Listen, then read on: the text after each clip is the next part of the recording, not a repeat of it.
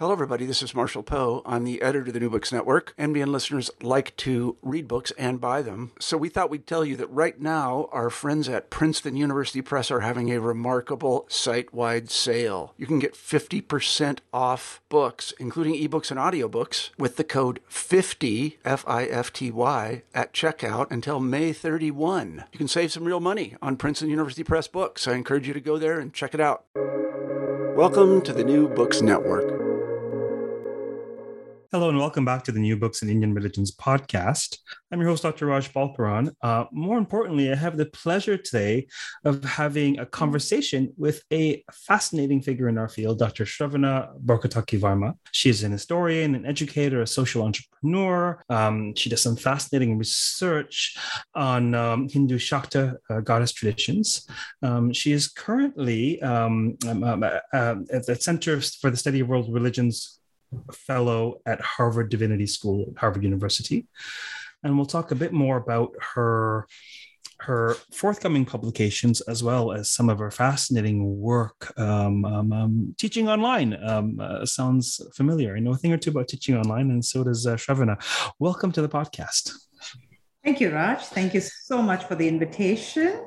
I was quite pleasantly surprised when you reached out to me because I was like, my books are not out yet. How come Raj wants to speak with me? So thank you. I really am honored and I feel very privileged to be here. Yes. You're most welcome. In addition to covering monographs, there are a number of podcasts where we cover topics, developments, conferences. We'll have a conversation with someone such as yourself who, in my view, is a walking development, right? You're part of what's developing in the field and what's brewing in different ways. And I suspect you're much ahead of a curve that many of us will be on before too long. But let's maybe first focus a little bit on your scholarship. A rumor has it you have 4 book projects on the go. Do you want to say a little bit about your scholarship, maybe forthcoming scholarly production, so those who are so interested can their intellects might be fed, and then we'll touch on some other areas of your life. Absolutely. So I have, yes, rumor usually is incorrect, but here rumor is correct.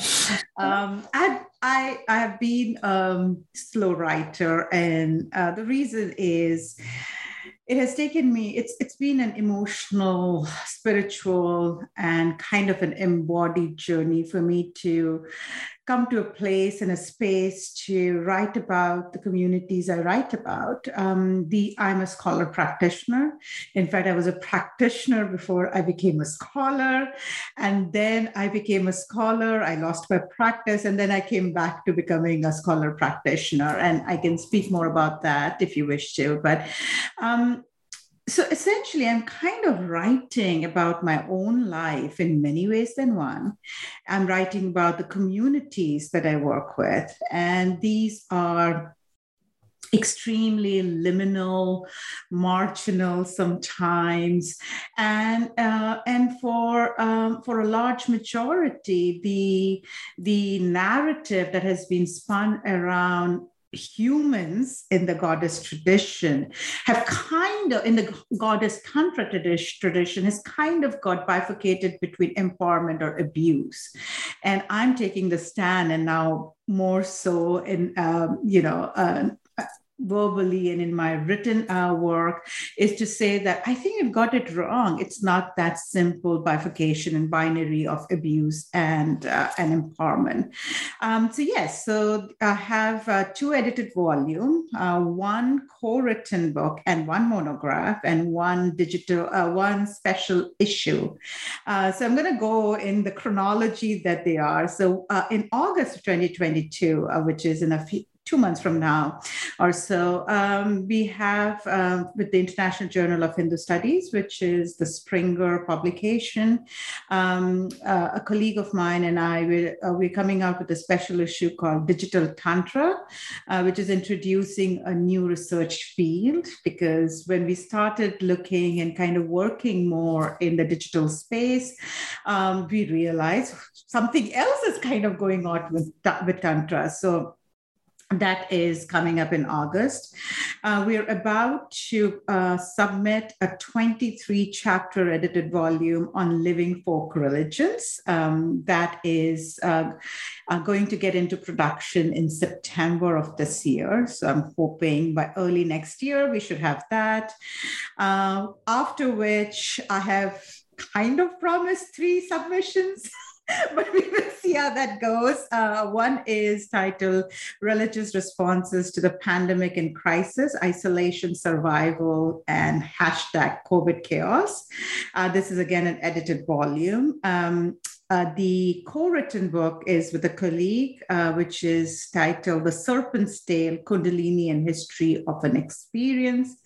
And finally, my monograph, long overdue, but as I said, I'm kind of spiritually, emotionally, physically ready to talk about it, is titled Divinized Divas, Superwomen, Wives, Hijras in Hindu Shakta Tantra. So that's kind of what's brewing at my end. Yeah, one of the many things that stand out to me. I mean, even when we cover monographs, my role, my dharma, as I see it, is to take a 30,000-foot view, talk about. Often, guests will come away saying, "Wow, I understand my monograph a bit better in terms of its relevance beyond the niche." And so, one of the things that strikes me about what you say is this holistic paradigm, this acknowledgement and insistence on being a person, a spiritual person, an emotional person, an intellectual person. This sort of resistance to compartmentalize or bifurcate the way that can sometimes be the case and often be the case in scholarship.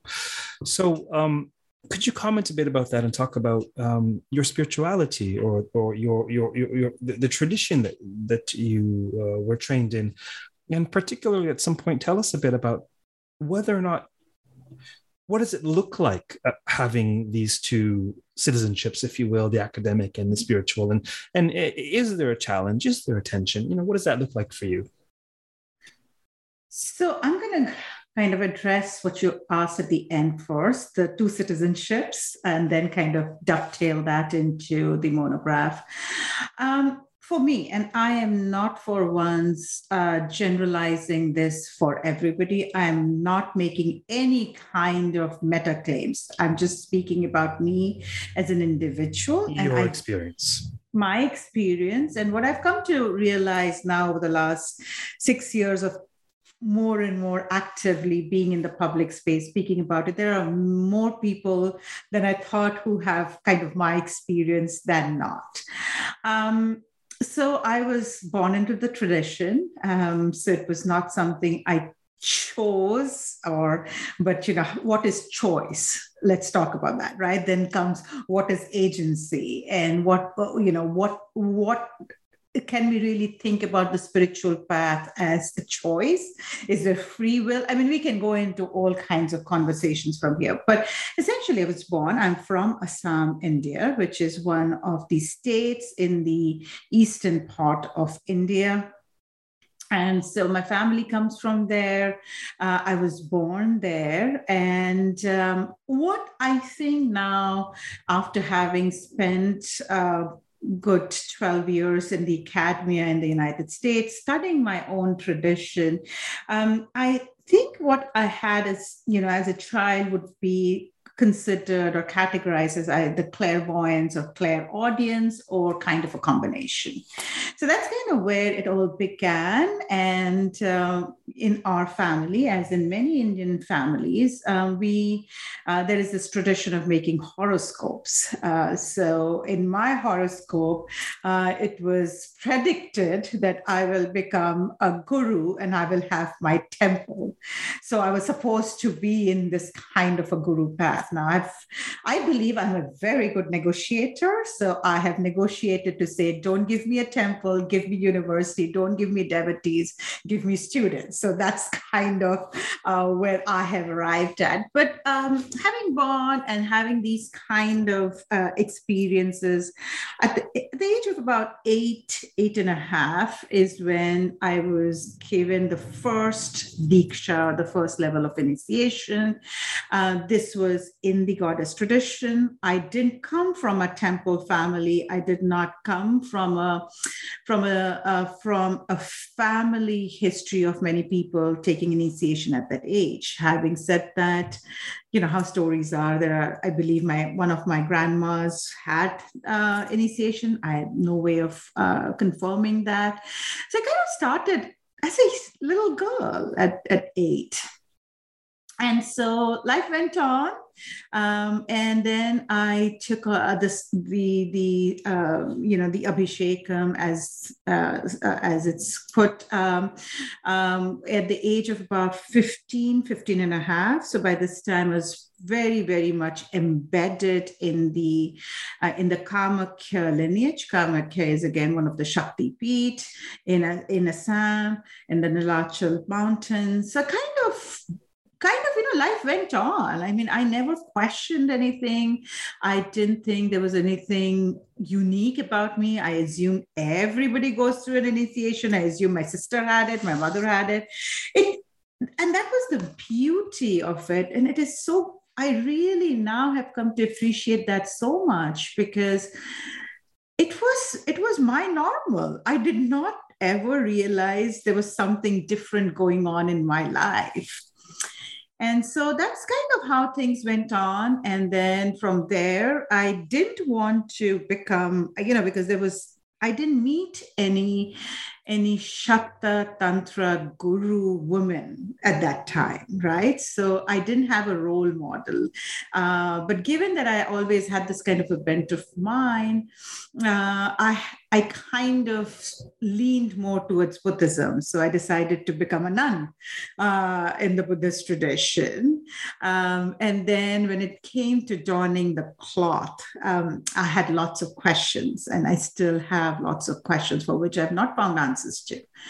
So then once I gave that up, that was another experience of otherness that happened so suddenly. It was kind of overnight. You were so much integral to the community, and then one overnight, now you're like discarded. You're like, thrown out of the community because you've decided not to don the cloth. So that went from there. I decided to find a job and get something, more meaningful. So joined the corporate world, got an MBA, thought I'm going to stay with that, but here I am. And so in 2009 is when I unofficially started my PhD program. Officially, I started in 2010 at Rice University, which is in Houston, Texas. And that is when, for the first time in my life, I was now studying what I was practicing.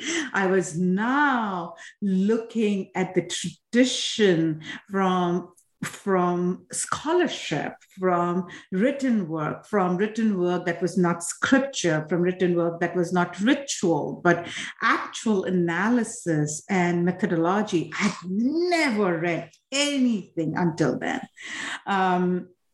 about my own tradition from that lens. And that kind of really led me to a very confusing, kind of a mind frame, to a point where I actually asked my advisor, who's now my mentor, Jeffrey Kripal, and I asked him, I said, I'm from that tradition. I don't feel empowerment or abuse. So what is going on? And that's where my academic, personal, spiritual 2.0, if you were to put it that way, began. So that's where I am today. So another fascinating thing that you had said at the outset was moving, that you just touched on at the end of this response, was so one of the things that I really feel is needed and called to do my own scholarship in different ways is transcending the binaries with which people look at the Hindu goddess and Hindu goddess traditions. You know, the Raudra versus Saumya, the breast goddess versus tooth, the consort versus etc. etc. You said something fascinating that hasn't occurred to me in my particular research, but tell us more about this transcending or moving beyond the power, the empowerment, disempowerment duad. Like, tell us more about that. So when we look at this goddess Tantra space, and we'll just stick with the goddess Tantra space, but it applies as much to the Shaiva or the Vaishnava, or the Reformed Hindu organizations. But no matter where we look, we are talking about humans. We are talking about people. We are talking about people who live lives, who have to put food on the table, who have to, go stand in a line because now kids are coming back from school, who have to, who get sick and so on and so forth. Like, these are human people. These are human beings. And when we look at these humans at play, yes, I would say a fairly large majority have a relationship with the space that is more of they look at their relationship with the goddess with this kind of a sacred lens, right? They pray, they go to the temples, they would do rituals, they would do pujas, they would have a pandit, or we in Assam call it deos, who would kind of be the intermediary between the divine and the human. So there is so a majority is in that category. Great. So let's put that aside. But there is a category now that is kind of a combination, which is either an official intermediary, which means officially they've taken a stand of being a guru or a priestess or a priest and so forth, or they are gurumas or tantra, spiritual partners and so forth. So they have a very, very specialized, highly trained role, which also they're performing as they're also living in the society. When I look at that population, and that is the population I came from, we then, if I were to map it to the scholarship of people like Hugh Urban, Joan McDaniel, Laurel Abenarki, Rachel McDermott, a long list of people, I kind of see this bifurcation. I kind of see in their tone, either they've seen this world of this kind of people, which is not just having this relationship with the goddess, but they have a very active role in engaging with the goddess, engaging with the divine, to have this kind of empowerment, unempowerment, non-empowerment, abuse narrative.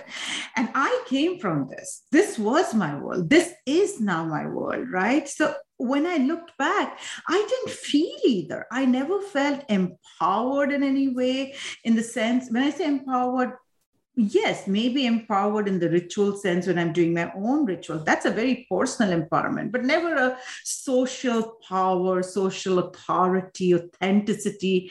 None of this. I never looked at the space from the lens of Foucault's power dynamics, for example, right? I didn't, and I never felt it. And yet I am as much a human as everybody else. And that's kind of what led me to then say, okay, wait a minute. When I then did a wait a minute moment, I then realized in this kind of group, majority are men. Majority are men. But there are women. Women are wives of male gurus. There are women gurus. Then there are what I'm calling Tantra wives, but spiritual partners. And then there is the third gender, the Hijras. They are there. So now when I take that category or that subcategory of the subcategory out of it, again, I am a woman. I identify myself as she, her in my social space. And I do know in a ritual space when I don't experience myself as a pure female or a pure male, I do realize in a ritual space, I experience a much more fluid gender identity, right? But I'm still part of that sub category. And that's when I started questioning more, saying, okay, what about women's bodies? What about women's experiences? What about, how does it feel to be a wife of a male guru? What does it feel to be a spiritual partner? What happens to my agency, my physical agency, my spiritual pursuit? What happens to women? And I end my dissertation and I've in one article as well, and maybe my monograph at some point, I may end it with that, saying women do miss the moksha boat because women are told they don't need to practice so much. And that for me is a problem. One of the intriguing things about what you do, at least from where I stand, perhaps for obvious reasons, is that you are interested in teaching beyond just the academic paradigm, beyond just undergrad or grad students.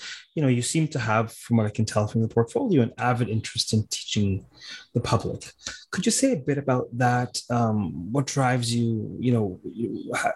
What is your relationship to that? And maybe say a little bit about where do you think that fits into the academic enterprise and what's going on about it? So I guess it was a blessing now when I look back. I did get a tenure line position as soon as I graduated from my PhD. And for personal reasons, I had to decline it. And then I kind of, for the last 2016 to 2020, so almost 4 years, I was adjuncting in many places. Because I was adjuncting in many places, I kind of, one thing led to the other, and I started teaching in public more. And what I realized was several things. One, a lot of the goddess tantra seeker are actually practitioners, and they don't have the time or the energy or even the need to go and get a degree or a PhD in any of these goddess tradition, right? A lot of them are physicians. They are they work for multinational companies, but they are deep seekers, and they are hungry to get true what they would say is both sides of the spectrum. Of course, they get the practice side because they're practitioners themselves, but they're really hungry for the scholarship or how does this come together. And I think the more I started meeting them, the more I started teaching, the more I saw the benefit. And I learned so much, Raj, from my public, in fact, much more than what I learned from my undergrads, because the questions are just so, they're so on point, but also so unique from their perspective that, what I hear in you, I mean, we have different terms for it, but I have a real passion for continuing education, for adult learning, for non-credit learning. And I think 2010, the year I started my master's part-time, I started teaching at the University of Toronto School of Continuing Studies. And a decade or so later, I ended up at the Oxford Centre for Hindu Studies, teaching folks who are, they're looking for an academic paradigm, but they're not coming at it with just not necessarily a materialistic worldview, or certainly not a need to please mommy or daddy or get a job. And they're really coming at it because they're looking for nourishment, intellectual, spiritual, emotional, vocational sometimes, and I find it so fascinating. I mean, irrespective of what happens with my path in the professoriate, I'll never give up continuing studies teaching. It's just so enriching. It's very powerful. And you give them a reading, they read that article or that book chapter with so much dedication, such, and sometimes I love their honesty. They'll be like, I only read 2 out of the 30 pages, but the 2 pages that they read because they're not reading for a grade. They're not reading to pass the course and get the credit. So me neither. I am not giving up. If anything, I've just increased my public presence a lot because I learned so much from them. It's also very selfish. Yeah. Speaking of public presence, what is it like for you? I'm asking this. It's hilarious. I'm asking this. It came to mind to ask this to you because I was doing a public talk at Michigan State University on Indian spirituality and the ways in which it's used in my particular coaching spiritual counsel practice. But one of the questions from an astute member of the audience was, what is it like being a public-facing intellectual? Now, I don't particularly think of myself in those terms, but I understand why that would be the case from the outside.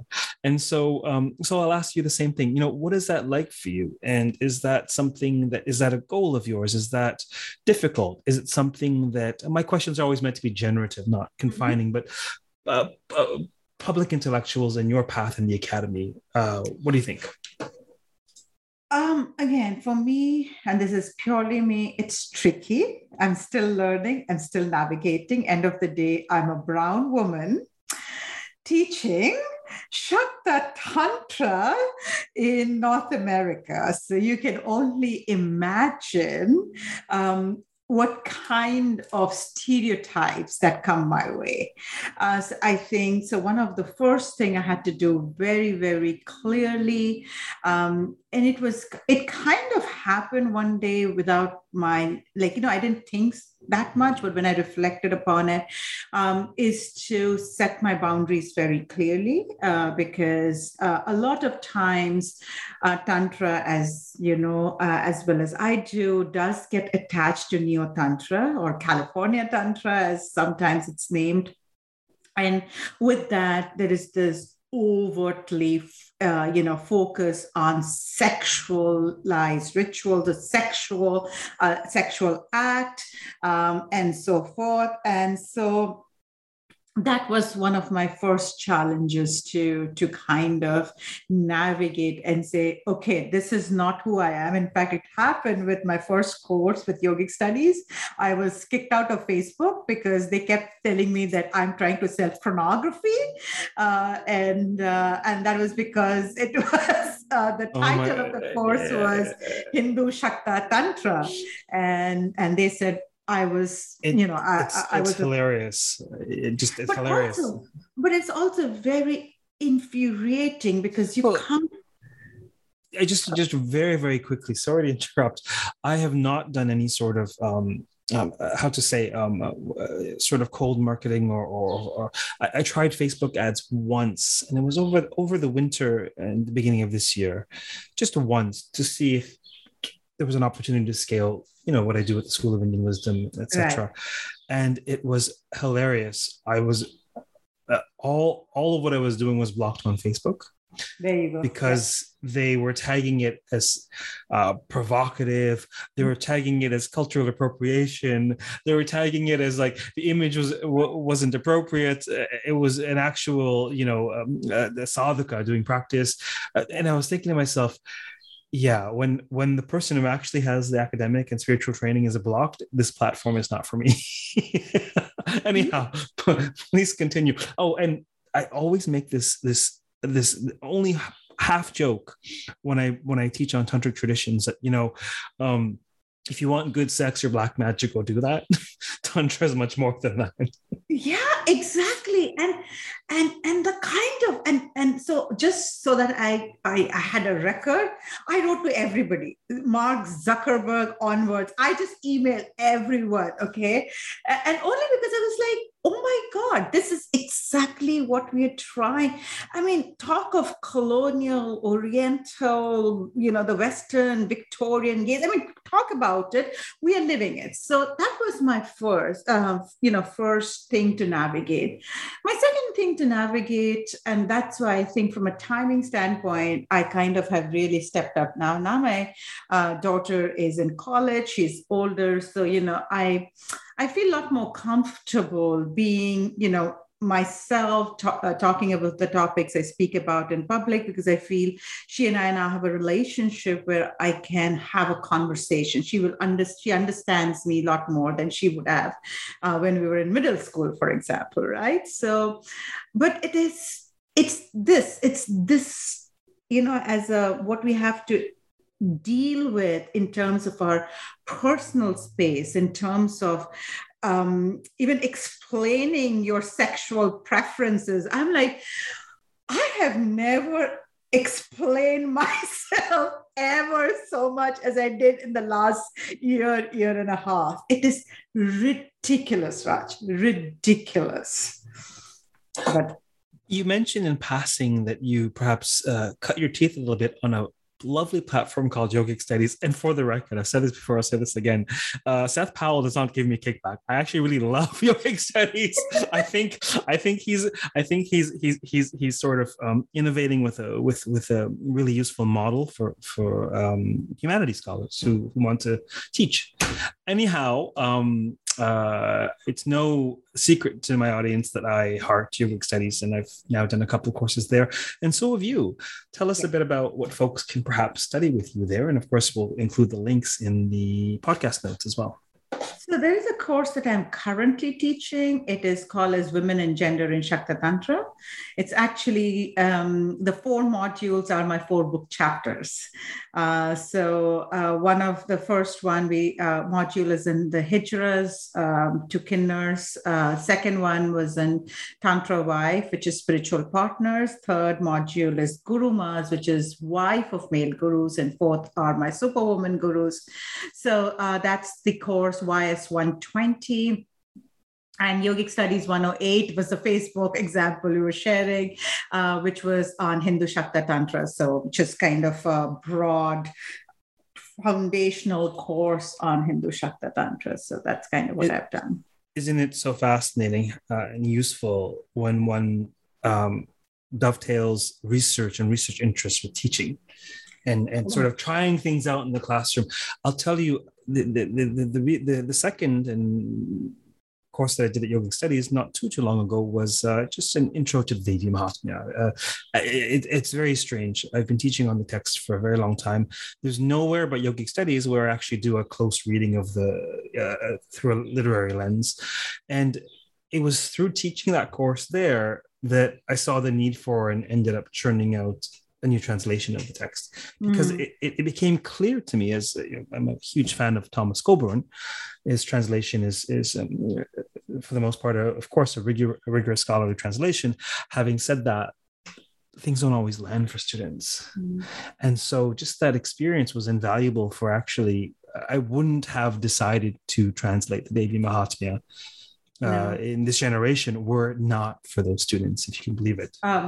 Totally. In fact, I told my editor in the press, where I'm hoping everything goes well, I actually said, I'm going to do this and then start submitting stuff to you, because the questions, it all comes down to the questions that this audience asks.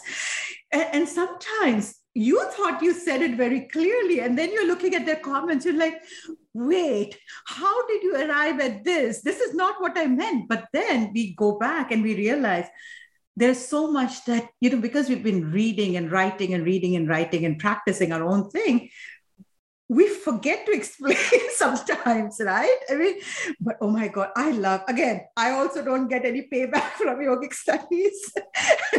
I should also mention that, because Seth has done such a fabulous job, but I love. Agreed.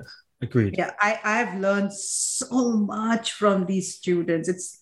It's just priceless, literally priceless.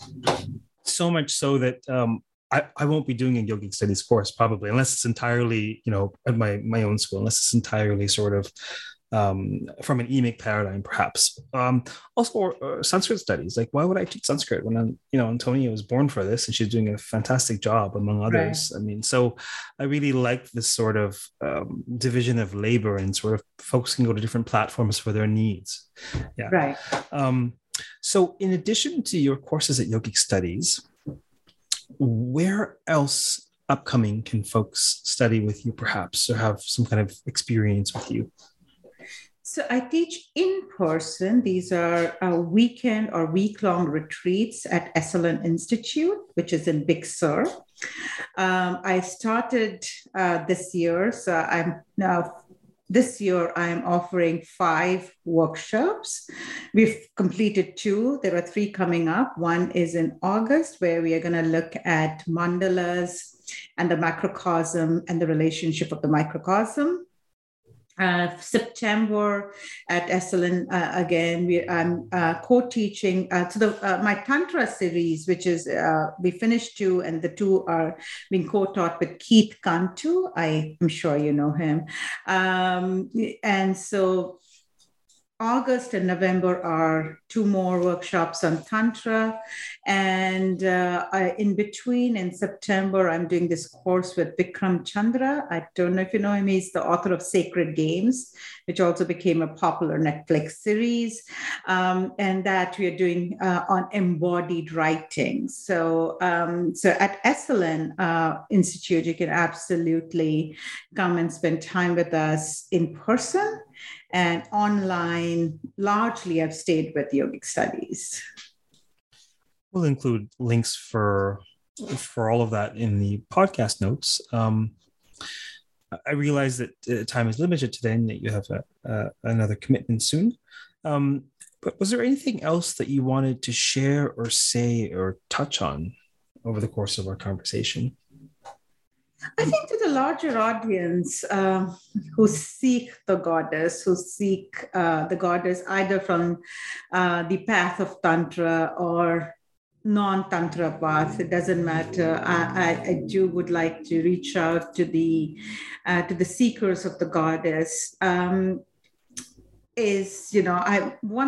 I have 2 or 3. I don't have too many meta goals, but one of my big meta objective is to drive. And if I can even get 5 people to agree, and then 50, and then 500 and 5,000, is to say that the goddess is, I've always called her like your BFF, best friend forever, right?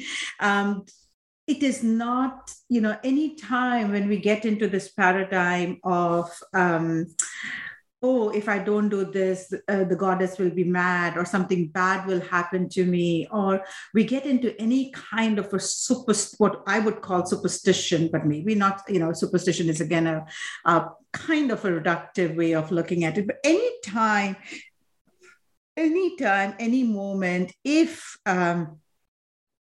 as a seeker, as a practitioner, you feel there is a fear element coming in, and a fear of something bad will happen comes in, I would say just stop, pause, and realign, recalibrate, reassess, because the goddess is loving. Of course, like anybody, all of us have different moments where we get mad or happy or sad and so forth, but it's no divines ask us to have this relationship of fear. And the second is the divine is not outside of us. She or he or they are very, very much within us. The blueprint is within us. So I would really like to emphasize that, because that leads to all kinds of things: relationship with the teacher, relationship with the guru, relationship with the divine, relationship with the temple, relationship with the text. I think a lot can be spoken from there on. That's a lovely set of ideas to end on. Thank you very much for appearing on the podcast today. Thank you. Thank you so much. For those of you listening, we have, of course, been speaking with Dr. Shravana Parpatakavarma. You can learn more about her scholarship, her social entrepreneurship, her teaching at shravana.me in the podcast notes. Until next time, stay safe, stay sane, keep listening, and keep contemplating the power of the goddess. Take care.